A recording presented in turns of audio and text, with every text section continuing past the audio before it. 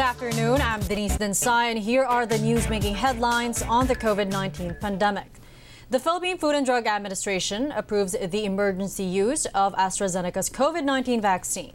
This is the second vaccine to be approved here in the country after Pfizer. The FDA says the known and potential benefits of AstraZeneca's vaccine, which has a 70% efficacy rate, outweighs its potential risks. No specific safety concerns were identified. And of course, it must be noted that this reflects limited follow-up. And possible that more adverse events may emerge. That's why close monitoring and surveillance is needed after immunization. The Philippines is expecting the arrival of up to 500,000 doses of AstraZeneca's vaccine next month. Most local government units are also acquiring AstraZeneca's vaccine for their immunization drives. With the emergency approval of another COVID-19 vaccine, Malacanang insists the country's vaccination program is not lagging behind. Duterte spokesman Harry Roque points out only a handful of countries have started inoculating their citizens. Roque adds so far only Israel and the United Arab Emirates were able to administer COVID-19 vaccines to at least 20% of their population. Ang pinakamataas po talaga ay Israel. Okay, ang Israel po talaga nandoon sa tuktok pero kakaunti lang din po ang populasyon ng Israel. Pagkatapos po ng Israel, ang UAE po ang pinakamataas na porsyento, 2,248,069 ng katao or 20.9%. Okay? Otherwise po, halos lahat. Bukod po sa dalawang country nito, ang pinakamataas na po siguro ay 5%, which is the United States. Some 50 countries around the world have already started vaccinating their population against COVID-19.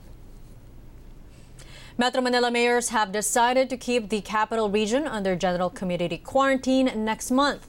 They say keeping the current lockdown level is vital as the country faces the threat of the more contagious COVID-19 variant from the UK. The COVID-19 task force, along with the Metro Manila mayors, will meet with President Rodrigo Duterte today, Thursday, to finalize quarantine levels for next month. Alam naman po natin, nakapasok na sa bansa po natin.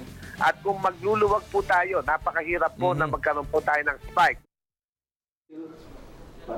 Meanwhile, Malacanang says the Cordillera Administrative Region and Region 11 might be placed under stricter quarantine classifications. This as the healthcare utilization rates in the two regions are put at moderate risk due to increasing COVID-19 cases.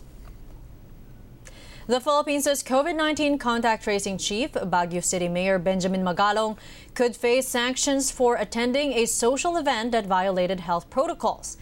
That's according to the spokesman of the National COVID-19 Task Force, retired Major General Restituto Padilla. Padilla says the sanctions for Magalong and other party guests will be based on Baguio City's ordinances. Magalong earlier admitted guests forgot to observe physical distancing and wear face masks during the star-studded event at the Manor at Camp John Hay in Baguio City. But Padilla also says the public shouldn't be too quick to judge Magalong. Hindi po natin maaaring husgahan hanggang di po natin nalalaman lahat ng mga circumstances time na yon. At isa pa, knowing the personality po of the mayor of Baguio, alam ko he will be fair. And I think he humbly accepted that he was also in violation. So, maaaring yung paglabag ay momentarily lang. Kaya pwede siyang ma-fine or ma-warning us.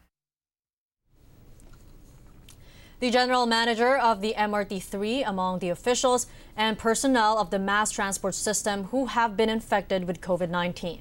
MRT-3 general manager Rodolfo Garcia is currently under intensive care.